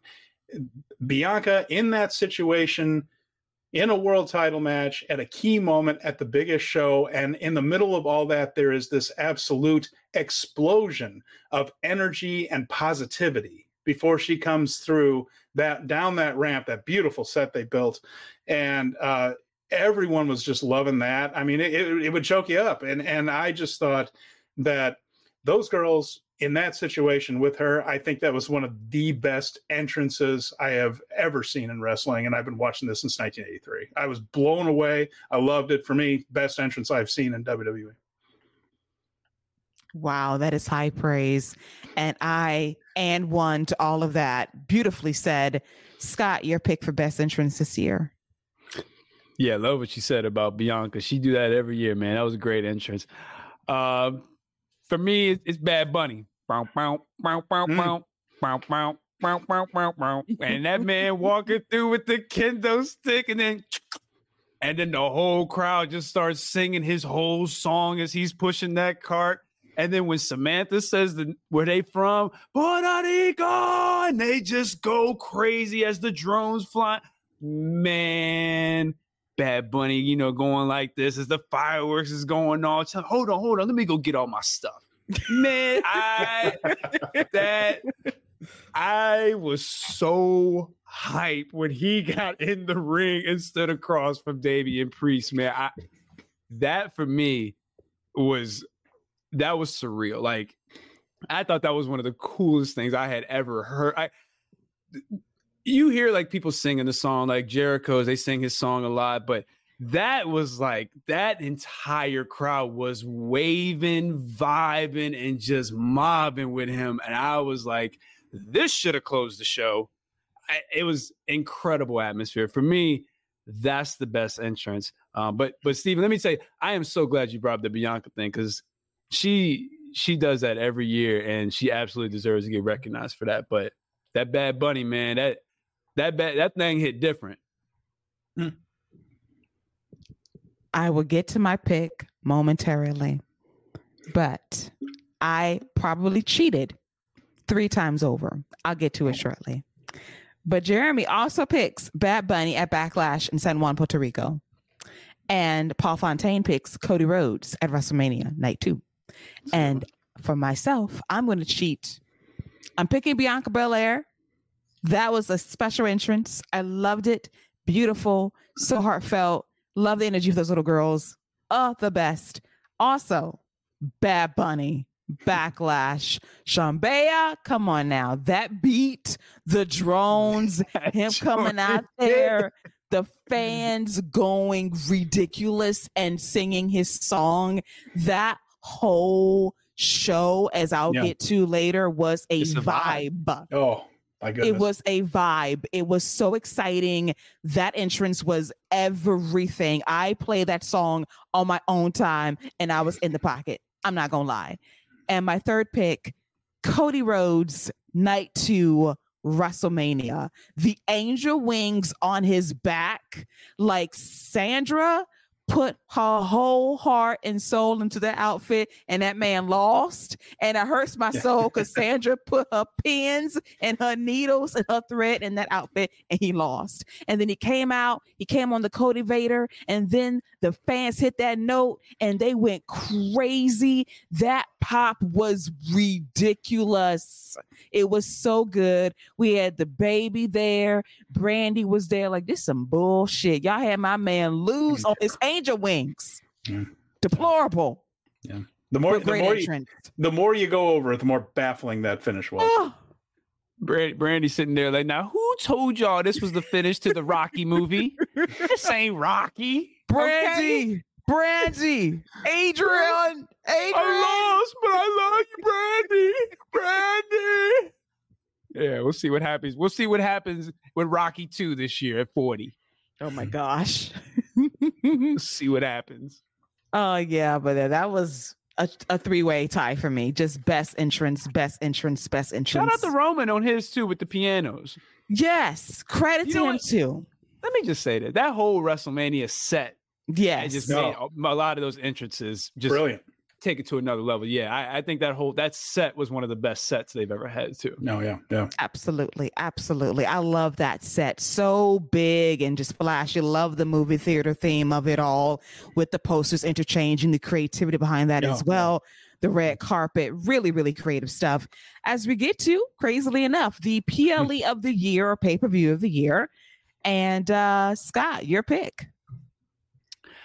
Man, I know WrestleMania Night 1 is the sexy pick. Survivor Series is the last, the one with the biggest moments, where Randy Orton and CM Punk returning. But let me tell you, man, Backlash was a vibe. Mm-hmm. Backlash was a serious vibe. It may not have been the best show, match quality wise, because Night 1, I don't think anything's topping Night 1 as far as match quality goes. And, what you had there, top to bottom. But, man, the vibe in San Juan just was different, man. The Selena Vega match, different. Carlito showing up, different. Like, everything just felt special and different. Even though Cody and Brock shouldn't the main event, even they made that feel special and different just because of where they were in the atmosphere. So Backlash for me is my favorite show of the year. All right, Steven, your pick for best. Yeah, I am going to go with the sexy pick. I'm going to say the WrestleMania 39 was very special, and Night 1 had, which we'll get to later with another pick, had an amazing ending and just great matches, start to finish. Backlash is definitely worth mentioning. That is one of the hottest crowds you will ever find anywhere. I can't remember one like it. It was just amazing. How often is a wrestler reduced to tears of happiness by a crowd? But Zelina Vega was, and that reception was emotional. It was genuine. It was all very real. You mentioned the Bad Bunny thing, just fantastic. The way that whole thing was, Carlito coming at just that celebration of that culture that came through on that you're not used to that kind of you're not used to WWE doing things that well when it comes to like a non I don't know. I'm not sure what I'm trying to say, but a celebration of a culture like that is not something WWE traditionally does well. They tend to fall into bad stereotypes and things, but it's a different era, isn't it? And boy, they hit that thing absolutely out of the park. So I had a blast with Backlash, but I do think that for me, the first night of WrestleMania as a whole, the exception of that Cody finish and all that, but that was so well executed, and a culmination of multiple storylines over the course of years coming together at the end of that night was a special moment for me, and I think that's probably my favorite. But boy, Backlash was great. I cannot argue with that pick. Yes, Backlash was special. Elimination Chamber 2 in Montreal was another really hot crowd.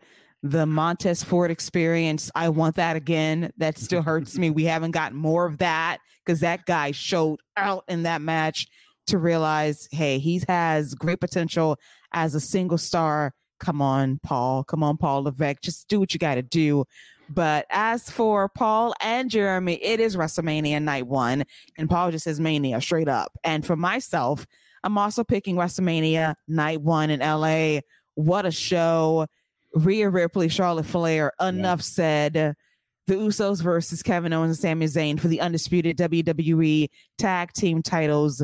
The Street Profits, Alpha Academy in that tag team match alongside, I want to say, who else was involved in that match. I want to give proper credit to everyone that was involved.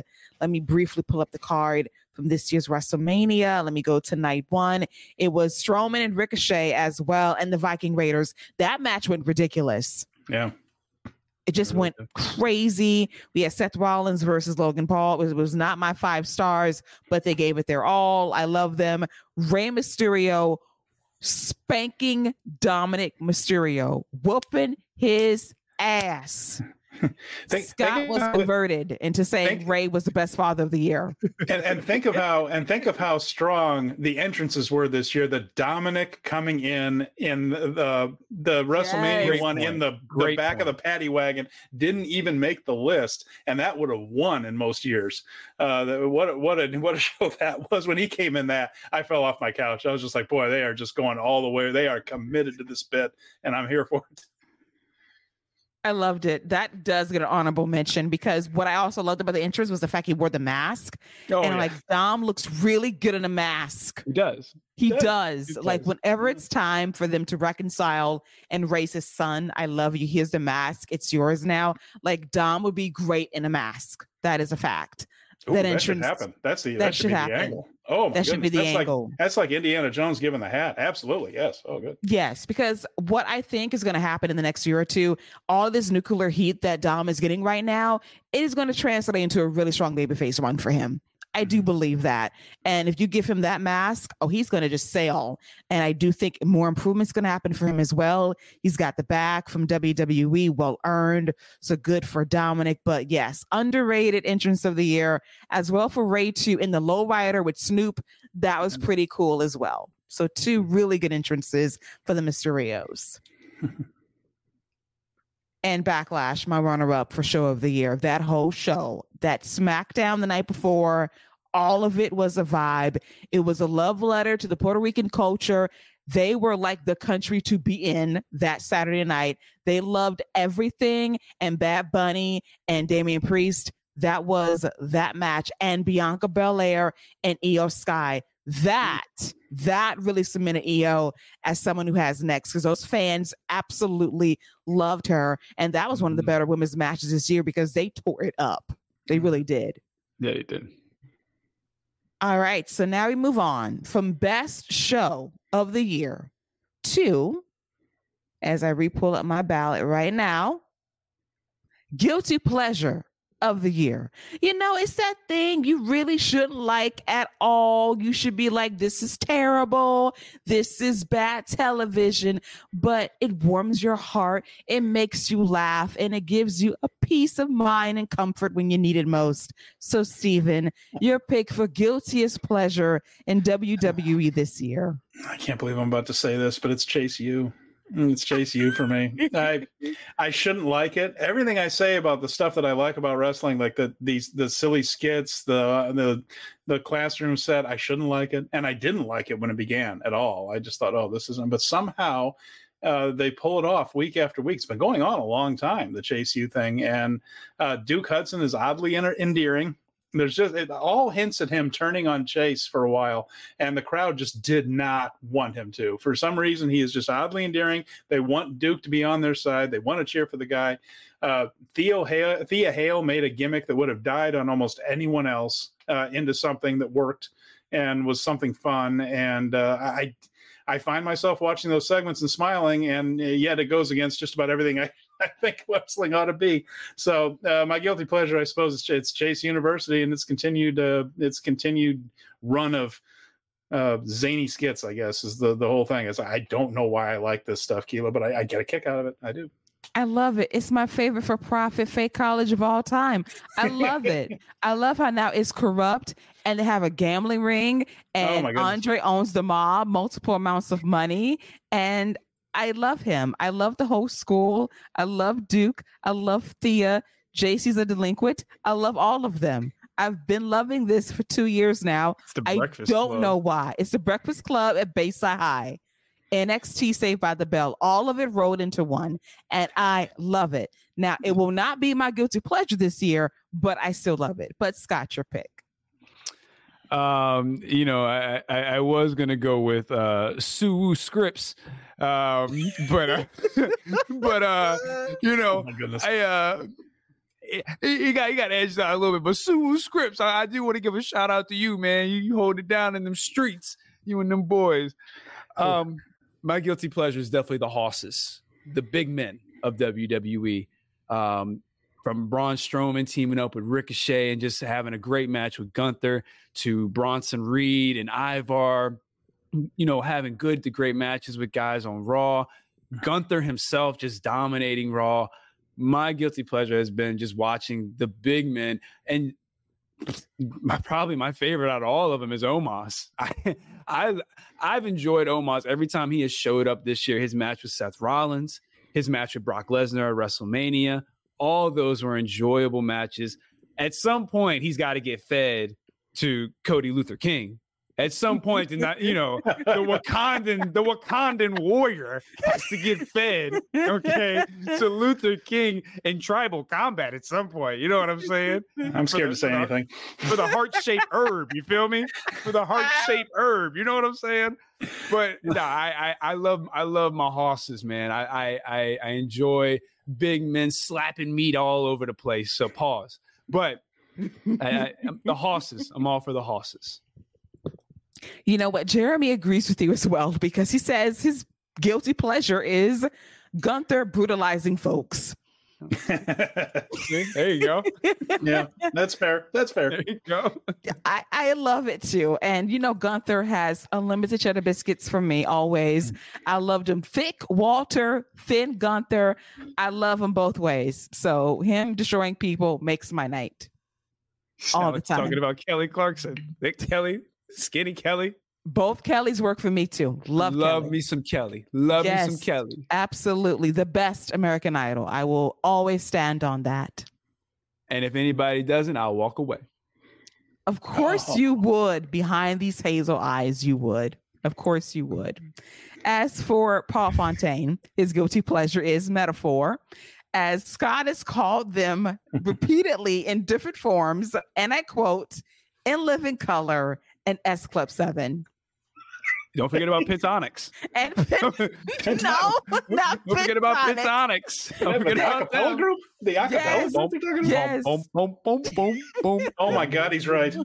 Yeah, but he butchers the name every time. It's Pentatonics, not Pentatonics. I thought it was Pentatonics. Pentatonics. He butchers it. But I have to say, I do love the metaphor too. They are so campy. Noam Dar is an idiot.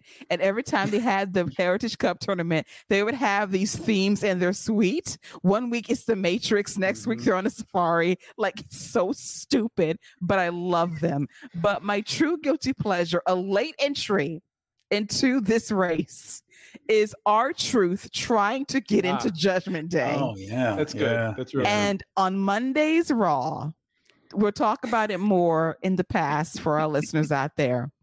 I have been praying for weeks because I've been staring at one man in particular. Finn is hopeless.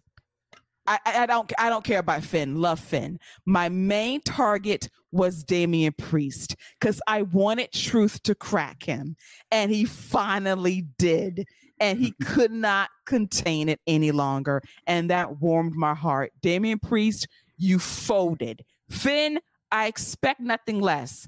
Damian Priest, he was a strong soldier for 3 weeks, finally folded on live TV this Monday. I loved it. R-Truth is special with that stuff, man. He just manages to pull it off every time. It is really funny. It is really funny. This might be the Sami Zayn situation of the bloodline from last year as well. Like, he's going to get this over and they're going to add him to the group. And unfortunately for Priest, they're going to turn on you, dude, and you're going to need Truth. I'm just going to say that right now. You're going to need a friend, and he'll be your friend when it counts most. Forward storytelling in WWE. As we get to the best moment of the year, a lot of great moments to choose from. But Scott, your pick for best moment in WWE this year. Man, I know CM Punk coming back is probably is a lot of people's picks, and that's like we talked about earlier. We'll see how long that's going to last. But a moment I think is going to stand the test of time and really made the other, this moment I thought was the best moment because it should have been a shift in kind of the power and what was going to happen. But Jey Uso pinning Roman Reigns for me is the moment of the year. Roman Reigns not losing for years, and him being the one to take that pin for Jey Uso, where this whole story started, for him to be the guy to get that pinfall on Roman Reigns.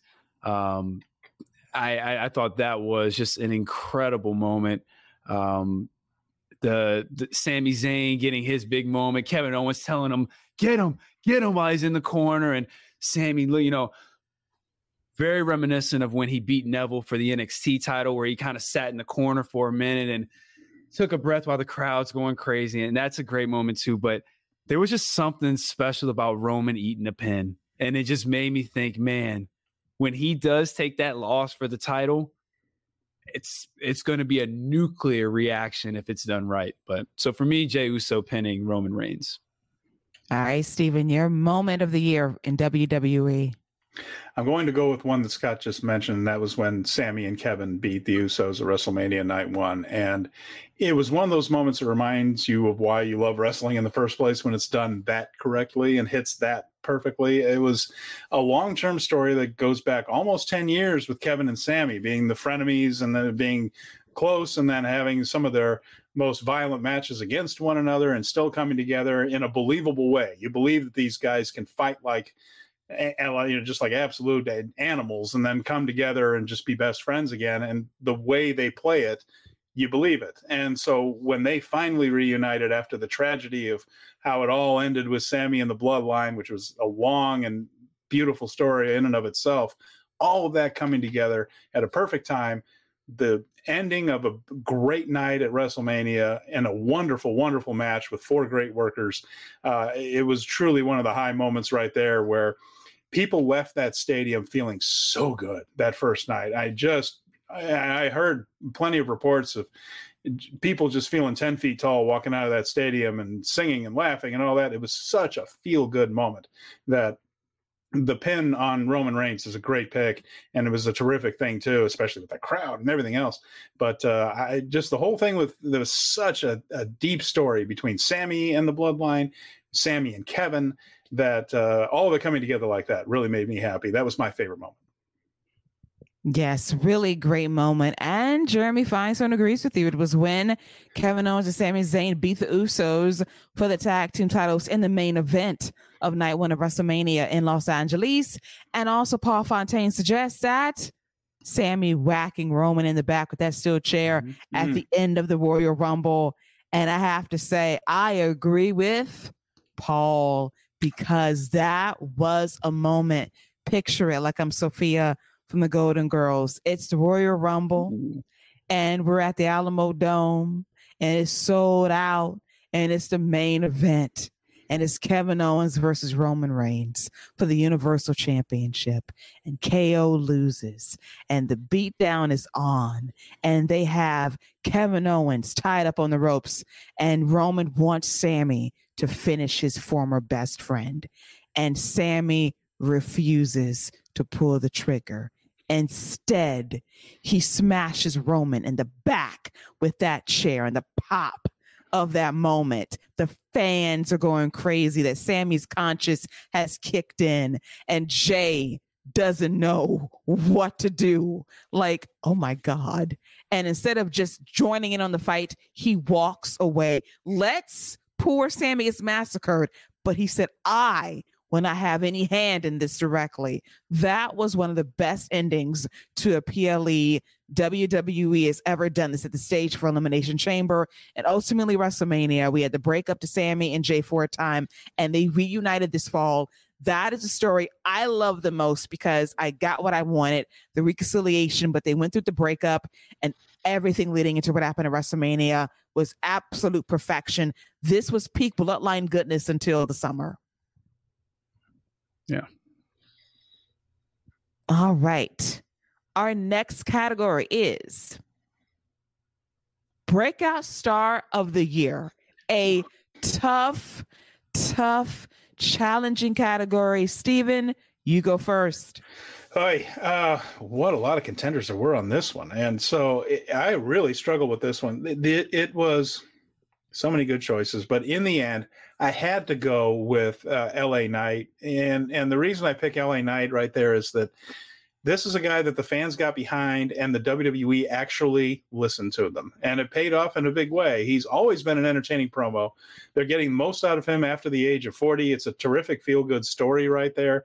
And for him to go to somebody who was, in one of the, not a very good feud at the beginning of the year, and someone that they did the Maximum Male Models with, and it wasn't working and things. And for them to just finally go, you know what, we're just going to let this guy do his thing and just let him get over. He got over like crazy. And then when the fans responded to him just being himself on the microphone, or as the character he likes to play out there on the microphone, when the fans responded to it, they went with it. And that really felt good. There's so many good choices with Dragunov and on NXT, and Tiffany Stratton, who I really thought hard about. And but in the end, I just think for somebody that ended up headlining a couple of pay-per-views, for somebody that was while doing a male model agency gimmick for a while, I just thought that's a nice breakout for a guy who, at times, I mean, considering he's 40 years old, probably figured that he wasn't quite going to do this, that maybe this wasn't in the cards for him in the year, and maybe I'll just have a nice little run with WWE and finish up. And instead, main eventing pay-per-views when I don't think a lot of people would have picked that for him not too long ago. So LA Knight for me. All right, close Scott. Though. All right, very tough decision, but Scott, your pick for Breakout Star of the Year. For me, I talked about this guy a couple weeks ago, and for me, my pick is Damian Priest. I think Damian Priest has solidified himself as someone that they can not only rely on to carry Monday Night Raw, to go to a main event, to have a celebrity match with Bad Bunny, to run the tag division, to mingle in the singles division. They trusted him enough to have a singles match with Cody in Saudi Arabia. I think he's at the central core of this whole Judgment Day piece. He's probably going to be the one to get turned on when they all said and done and turn back babyface. I think Damian Priest has had a almost underappreciated year because he's not the main event guy. He's not the top guy, but man, is he consistent. He's put on some of the best tag matches this year. His work with Finn's been great.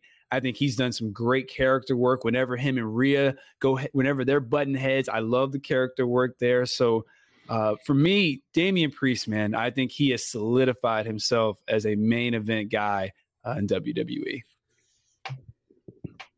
All right. As for Paul and for Jeremy, they both picked Dominic Mysterio as their Breakout Star of the Year. As for myself, this was extremely difficult. I have done some calculus in my head, so I might have a tie or two in my head as we speak. But I'm going to go with a 3-way tie. I have to. I'm so sorry. God. I'm sorry. A 3-way tie? Yes. You can't even flip a coin. No, it's just Steven starts talking and I start thinking, and I have to recalibrate some stuff, have to rearrange some mathematics and make it work for me. So I'm selecting the following stars as my breakout stars of the year. First up, Dominic Mysterio. Dirty Dom, ratings Dom. A draw in NXT. Yeah. He predates Becky Lynch for being a ratings mover on that show. And he did what he needed to do. Came through, became the North America champion, put some respect in that title's name. And he is legit a true star in WWE. Legit heat. You got to love that for him. My other first place runner-up goes to Tiffany Stratton.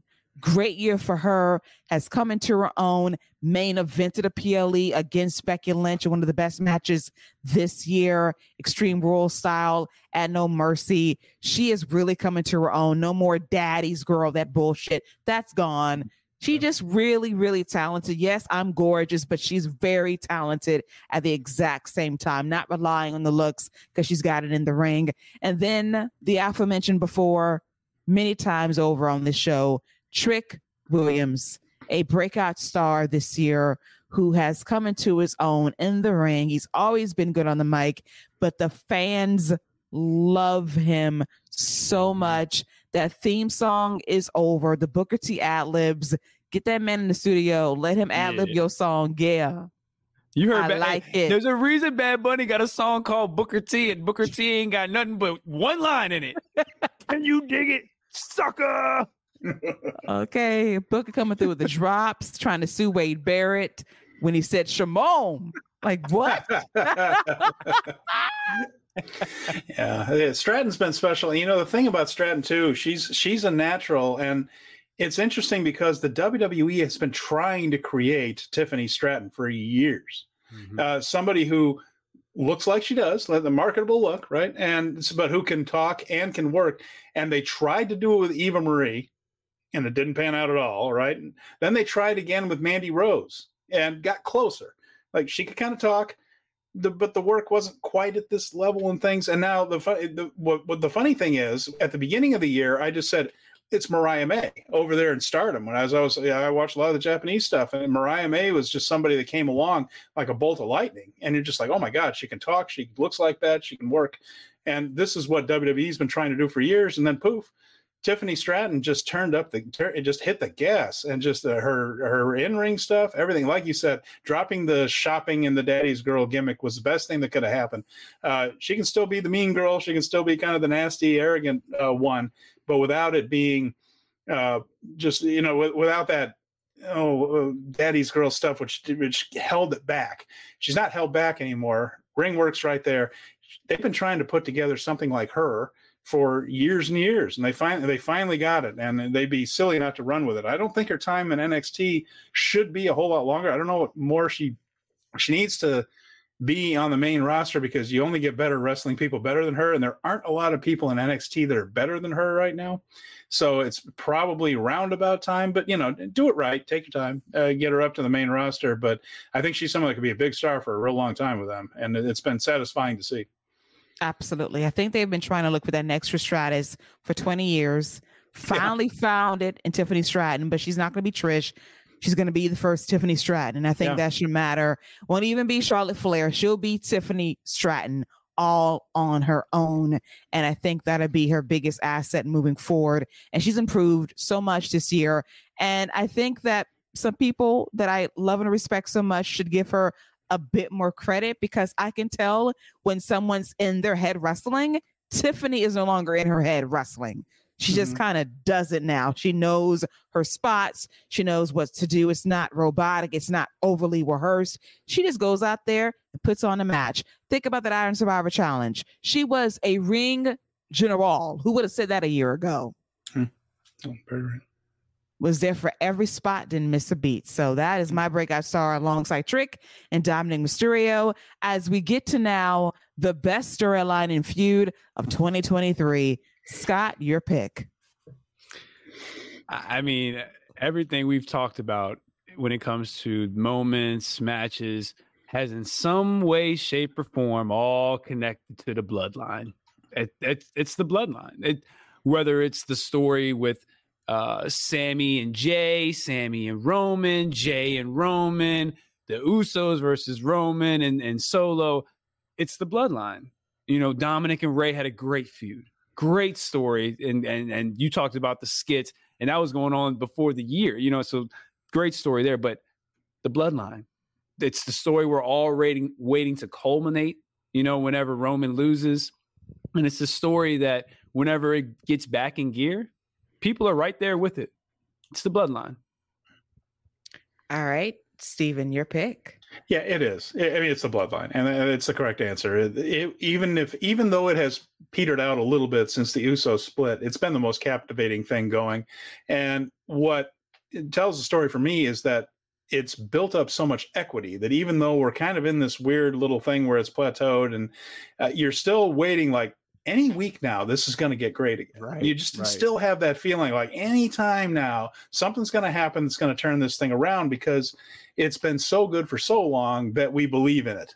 we believe in the storyline, which isn't something that happens all that often. So hopefully that will indeed be the case. We'll find out as things go along. But for me, it's the bloodline. I'll say this as kind of an honorary thing. I want to mention, because we barely mentioned them on the show at all, but all year long, I've been kind of interested in the damage control stuff. I think they've done a hell of a good job. It's not the best. It's not on bloodline level, but Bayley's long-term breakup, which we've all seen coming, and even she is kind of seeing it coming now as this all awkwardness builds in. The work is fantastic. I mean, Io Sky is one of the best in the world. Bayley is excellent in the ring. Now Kairi is one of the very best. Asuka's. I mean, look at the work rate on this thing. And then even after Dakota Kai's injury, she's interesting in that she might be the mastermind behind the scenes here. Like, I noticed that all these things, it's her telling Bayley what the Japanese women are saying, but is it really them saying it? Or is it Dakota kind of weaseling her way in there? There's intrigue to it. There's really good matches to it. It's made a bit of sense. So like Kairi comes in and like, oh, great. I'm thrilled. Yes, I knew all about it. Yeah, sure. It's been fun. So honorable mention there. I think the women in Damage Control have done a hell of a job, but Bloodline, it's been the focal point of the company for years, and will continue to be for a while. All right. And Jeremy agrees with Steven. He says Damage Control. Oh, wow. Okay. Interesting pick. I would say next year when the Joshis beat up Bayley, this will be like one of the best moments of the year, as she will need a friend. Mercedes Moné is going to make that call, and she's going to answer it, and she's going to be there for a friend. Bold prediction heading into next year. I think it's going to happen. There's a big opening in there now. It is. Charlotte is unfortunately out for the next year or so. So unfortunate, but it opens the door for Sasha to walk through, to be there for her best friend when the Joshis destroy her at the behest and request of Dakota Kai. I'm just saying. And as for Paul Fontaine, he also says the bloodline. It's all of what Sammy and Kevin did to win those tag team titles at WrestleMania Night 1 against the Usos. As for myself, I'm going to go against the trend. I'm going to hold the bloodline accountable because of what happened at SummerSlam. I'm going to give them demerits. I'm going to take this award from them. They're not going to win it. Instead, I am going to give it to the second most dominant faction in WWE this year, the Judgment Day versus everybody. Yes. All right, true that. The Judgment Day versus everyone, all the baby faces on Monday Night Raw. They ran WWE. Rhea Ripley told Paul Heyman, acknowledge me. I got this. She's making deals behind the scenes with Drew McIntyre, making deals with the bloodline for short-term deals of collaboration to take out their enemies. The Judgment Day in the latter portion of this year usurped, replaced, dethroned the bloodline as the go-to faction in WWE. And they were main eventing Monday Night Raws for weeks and months on end, and they were leading story. This sounds like a bit of a personal thing right here. Sounds like got a little animosity in this pick here. I'm just trying to read the tea leaves. Kila's been hurt. There's no question about it. He's been hurt. I think someone took one here. You know, Cody losing still hurts my spirit. Took it here. It hurts my heart. It was a bad move. It was. Yes, it was. But the SummerSlam thing, it did not help. That whole finish did not help at all. So that's why they get some demerits. Now, the Cody thing is personal, but the SummerSlam finish, demerits. So when I look at the totality of the year, I think Judgment Day had a stronger year of being the more dominant faction with a bit better story of them being on TV every week, feeding with everybody on Monday Night Raw. Just my opinion, despite me being a little salty. I'm entitled to my salt because I'm still angry. As we get to our top 2 categories of the year. Now, this could be easy. This could be difficult. But the award for match of the year goes to Scott. Your pick. came down to 3 matches. The tag match, the Usos versus Sammy and KO, the 3-way IC title, and shout out to the ladies, Rhea Ripley versus Charlotte Flair. Man, I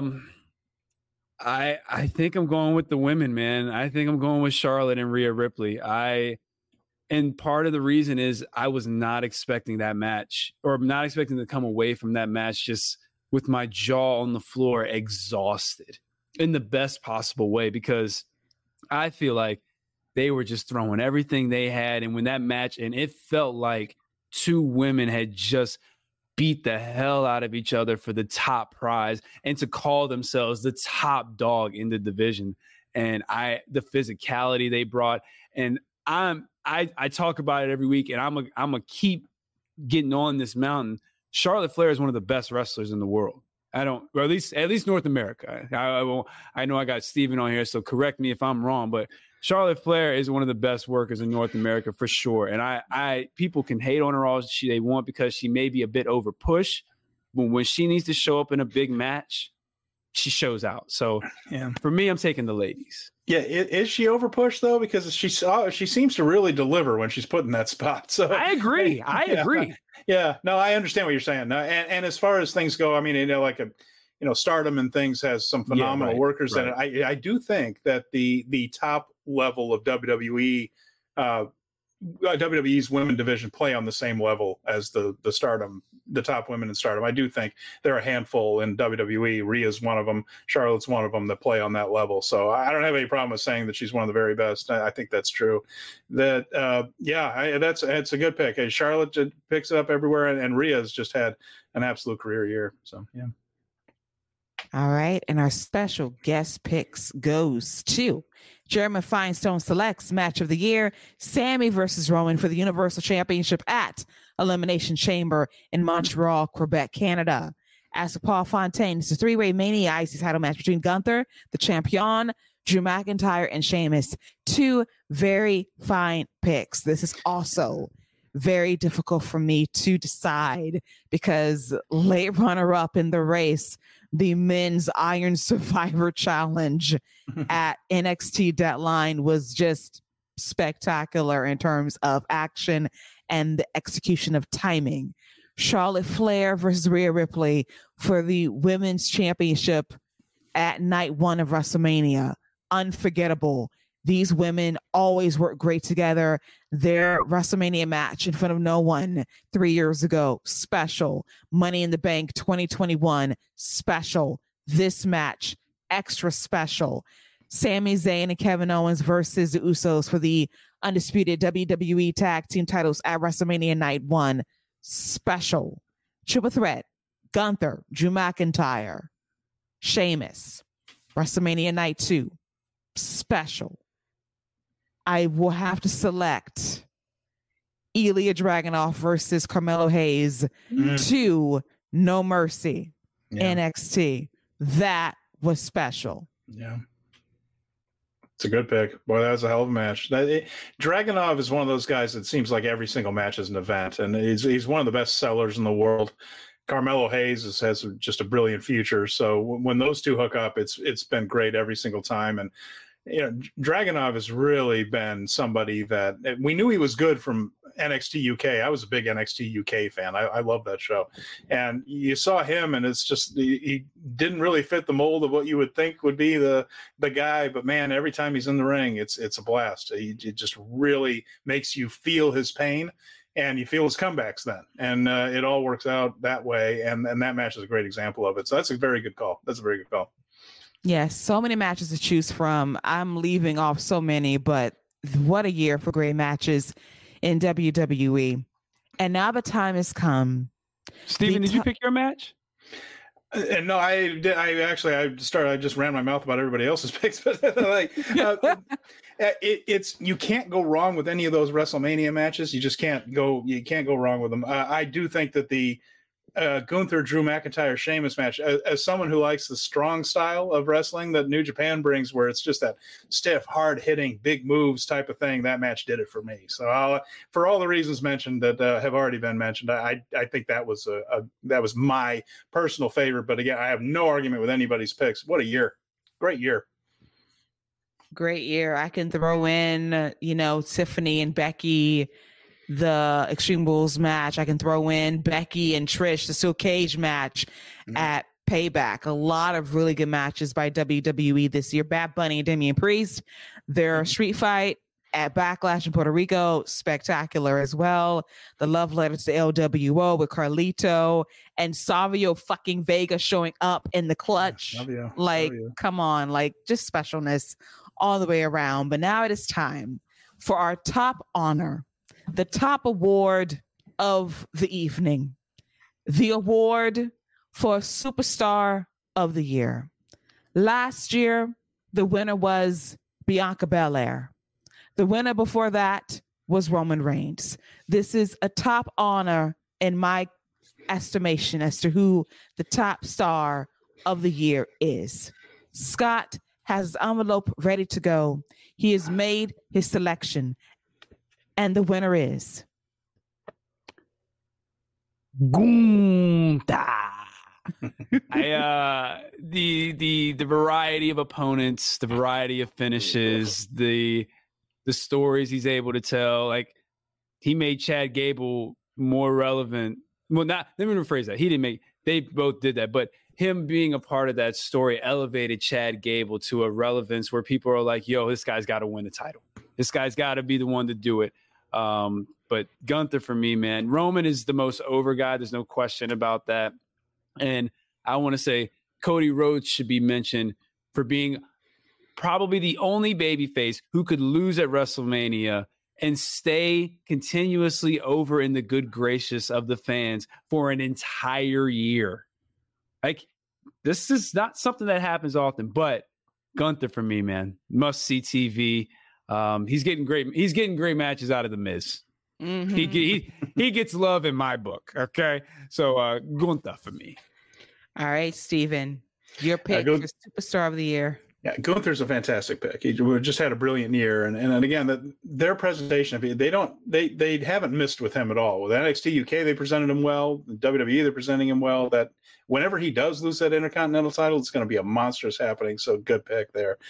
I had it down to two, and since Keila did a three-way tie earlier, I'm going to do a tie here in this one. But only two people. I'm gonna go ahead and do it. But Cody Rhodes, and Scott hit on it. He lost the biggest match of the year and came out relatively unscathed as far as all that goes, and then had a pretty good feud with Brock Lesnar. The beginning of the feud didn't make a ton of sense, but they made something out of it.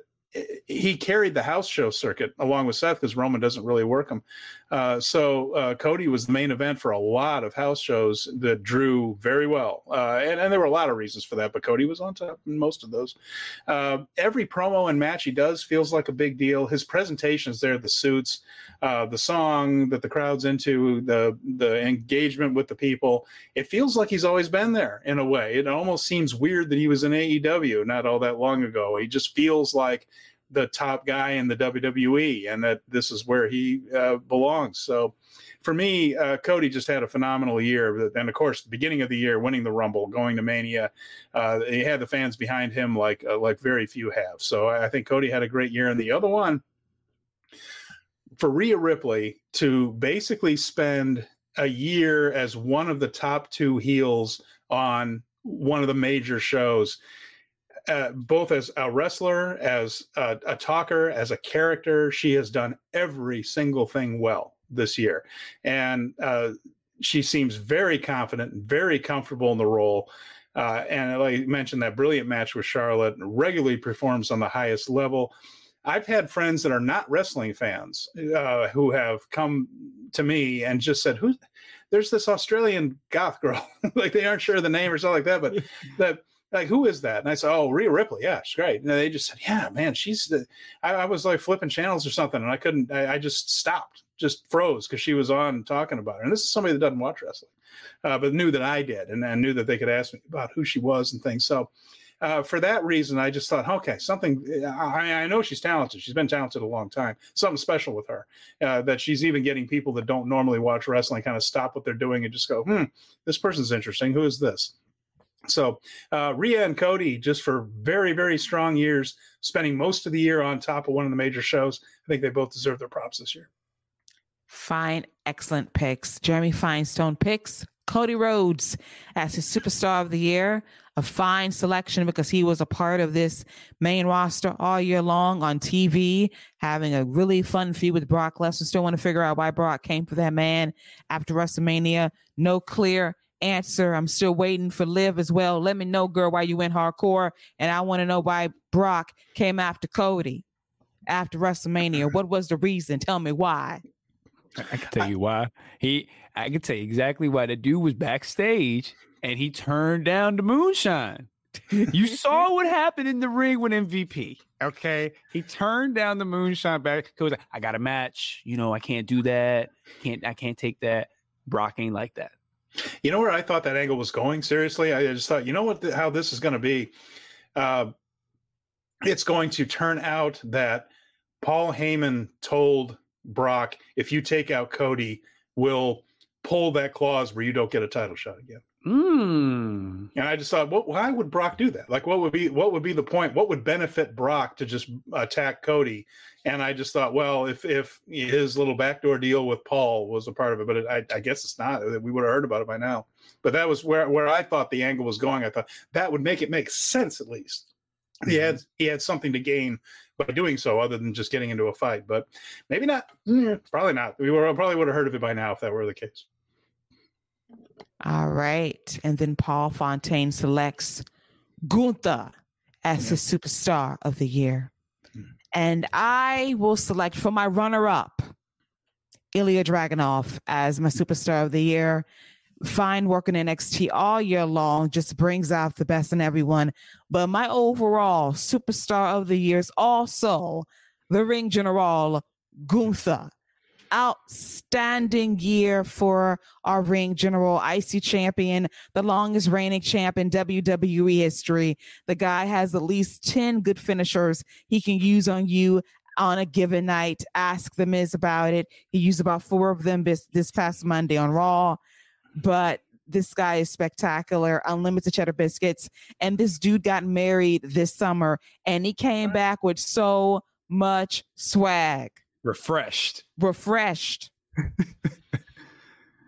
I saw a picture of it on one of his. It wasn't his social media; it was somebody else. But they took a picture with him and his wife and now wife and all this stuff. And they were at an airport or something. And he was just had this really genuine, warm smile on his face, and it really freaked me out.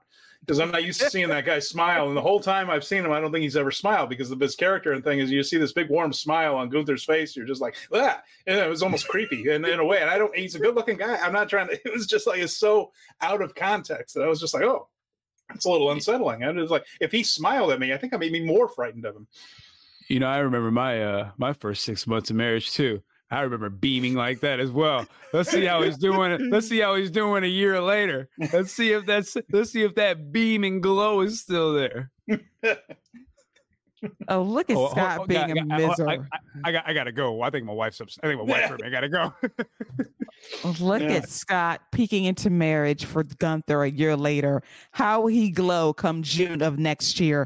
We shall see. We go see what them summer months look like. All right, we'll come back and reassess mid-year for Gunther's one-year wedding anniversary to Jenny.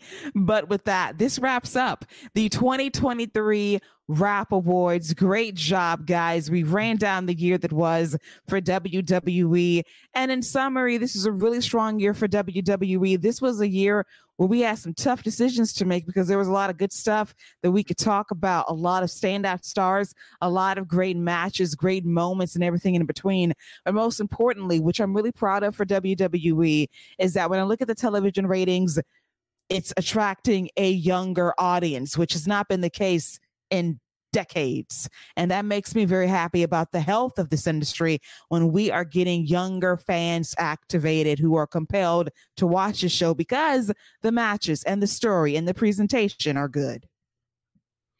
Absolutely. And 2024 is going to be anything but boring. I mean, that's for sure. I mean, whatever happens out there, it's going to be very, very interesting to see how all of these strong personalities and strong work rate wrestlers and strong characters interact throughout the course of the year. There's just a lot to like, a lot to look forward to.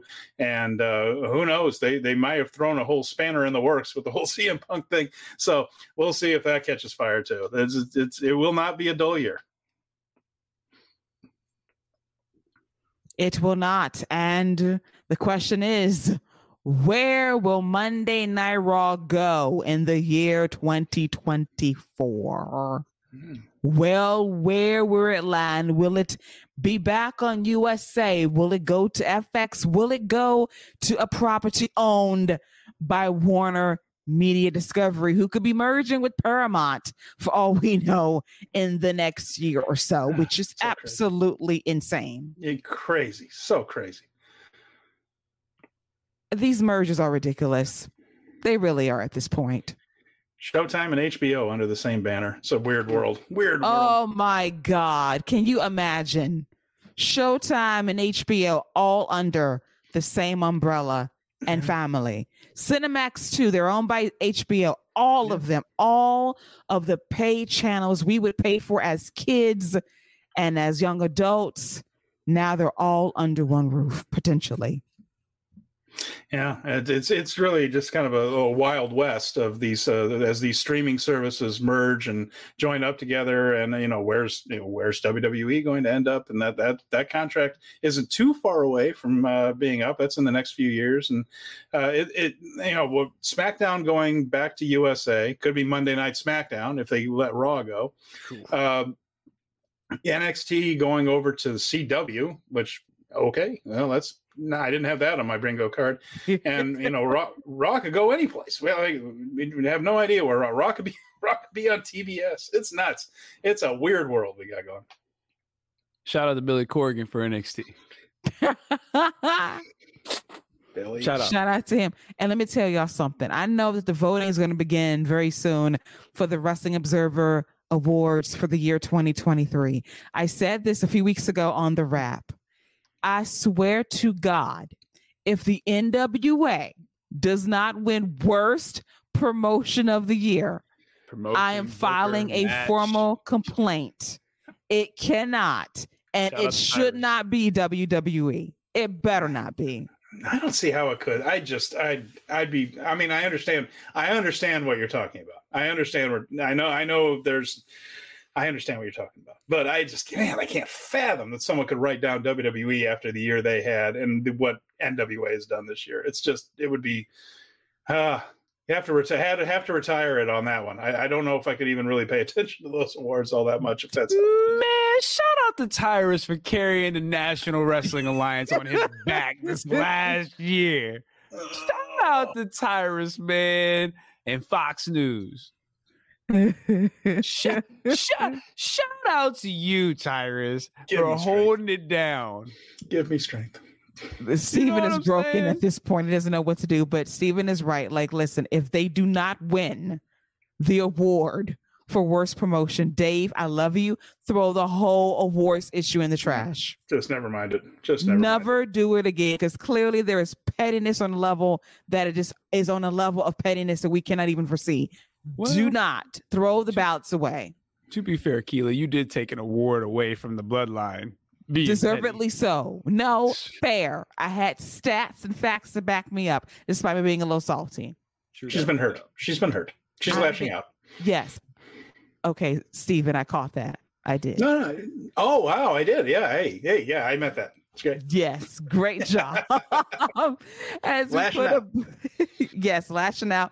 I'm not on Lash Legends show lashing out, but I had a moment and I don't regret it for 1 second as we put a bow on this extra special edition of The Wrap right here on the Viking Media Network, back on the free feed. I hope that you enjoyed this jam-packed episode with myself, Steven, and Perky Scott as we recap the year that was for WWE via our 3rd annual Wrap Awards. Thank you so much, guys, for joining us. Thanks for having me. I always love it. Thank you, as always. It's a pleasure to chop it up, talk all things WWE.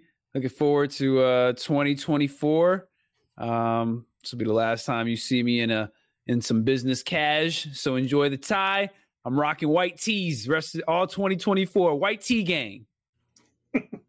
I love to see it. Cannot wait for it. And by the time this show drops, it'll be close to the end of the year as we bid 2023 adieu and say hello to 2024. And for us, Scott, we're bringing back, and we might do a live wrap to kick off the year 2024 on YouTube, because it is going to be day one. Oh, snap. Monday Night Raw, New Year's night. Yeah, we can go ahead. You can go ahead and book that. We in there. We in there for that. Yeah, we're gonna go live, I think, but we're gonna we're gonna take some time off for the holidays. By the time this show drops, it's over. Basically, the year's done for us. I might even shave. Scott might shave. You might say goodbye to this lovely beard. If we pull a clip from the show and you see it on YouTube, bye beard, bye. Yeah, I might go ahead and let it go. Yes. Day one looks like a good card. They're putting together a nice little night there. That lineup looks strong.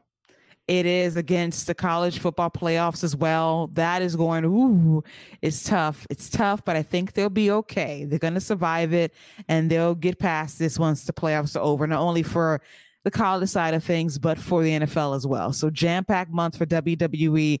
They'll get better heading into the Royal Rumble in terms of numbers at the end of January. But until then, hey, it's been a fun ride this year on The Wrap. A lot of great memories. Thanks, everyone, for dropping by, chopping it up with myself and Scott all year long. Steven, thank you so much for joining us today.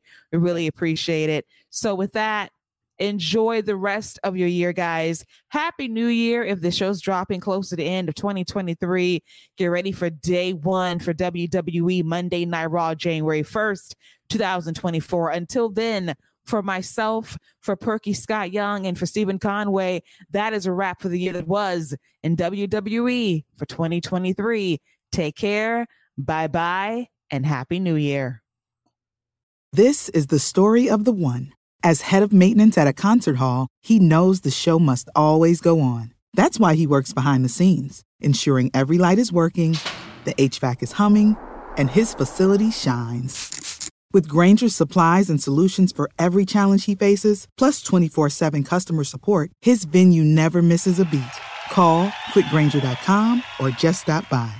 Grainger, for the ones who get it done.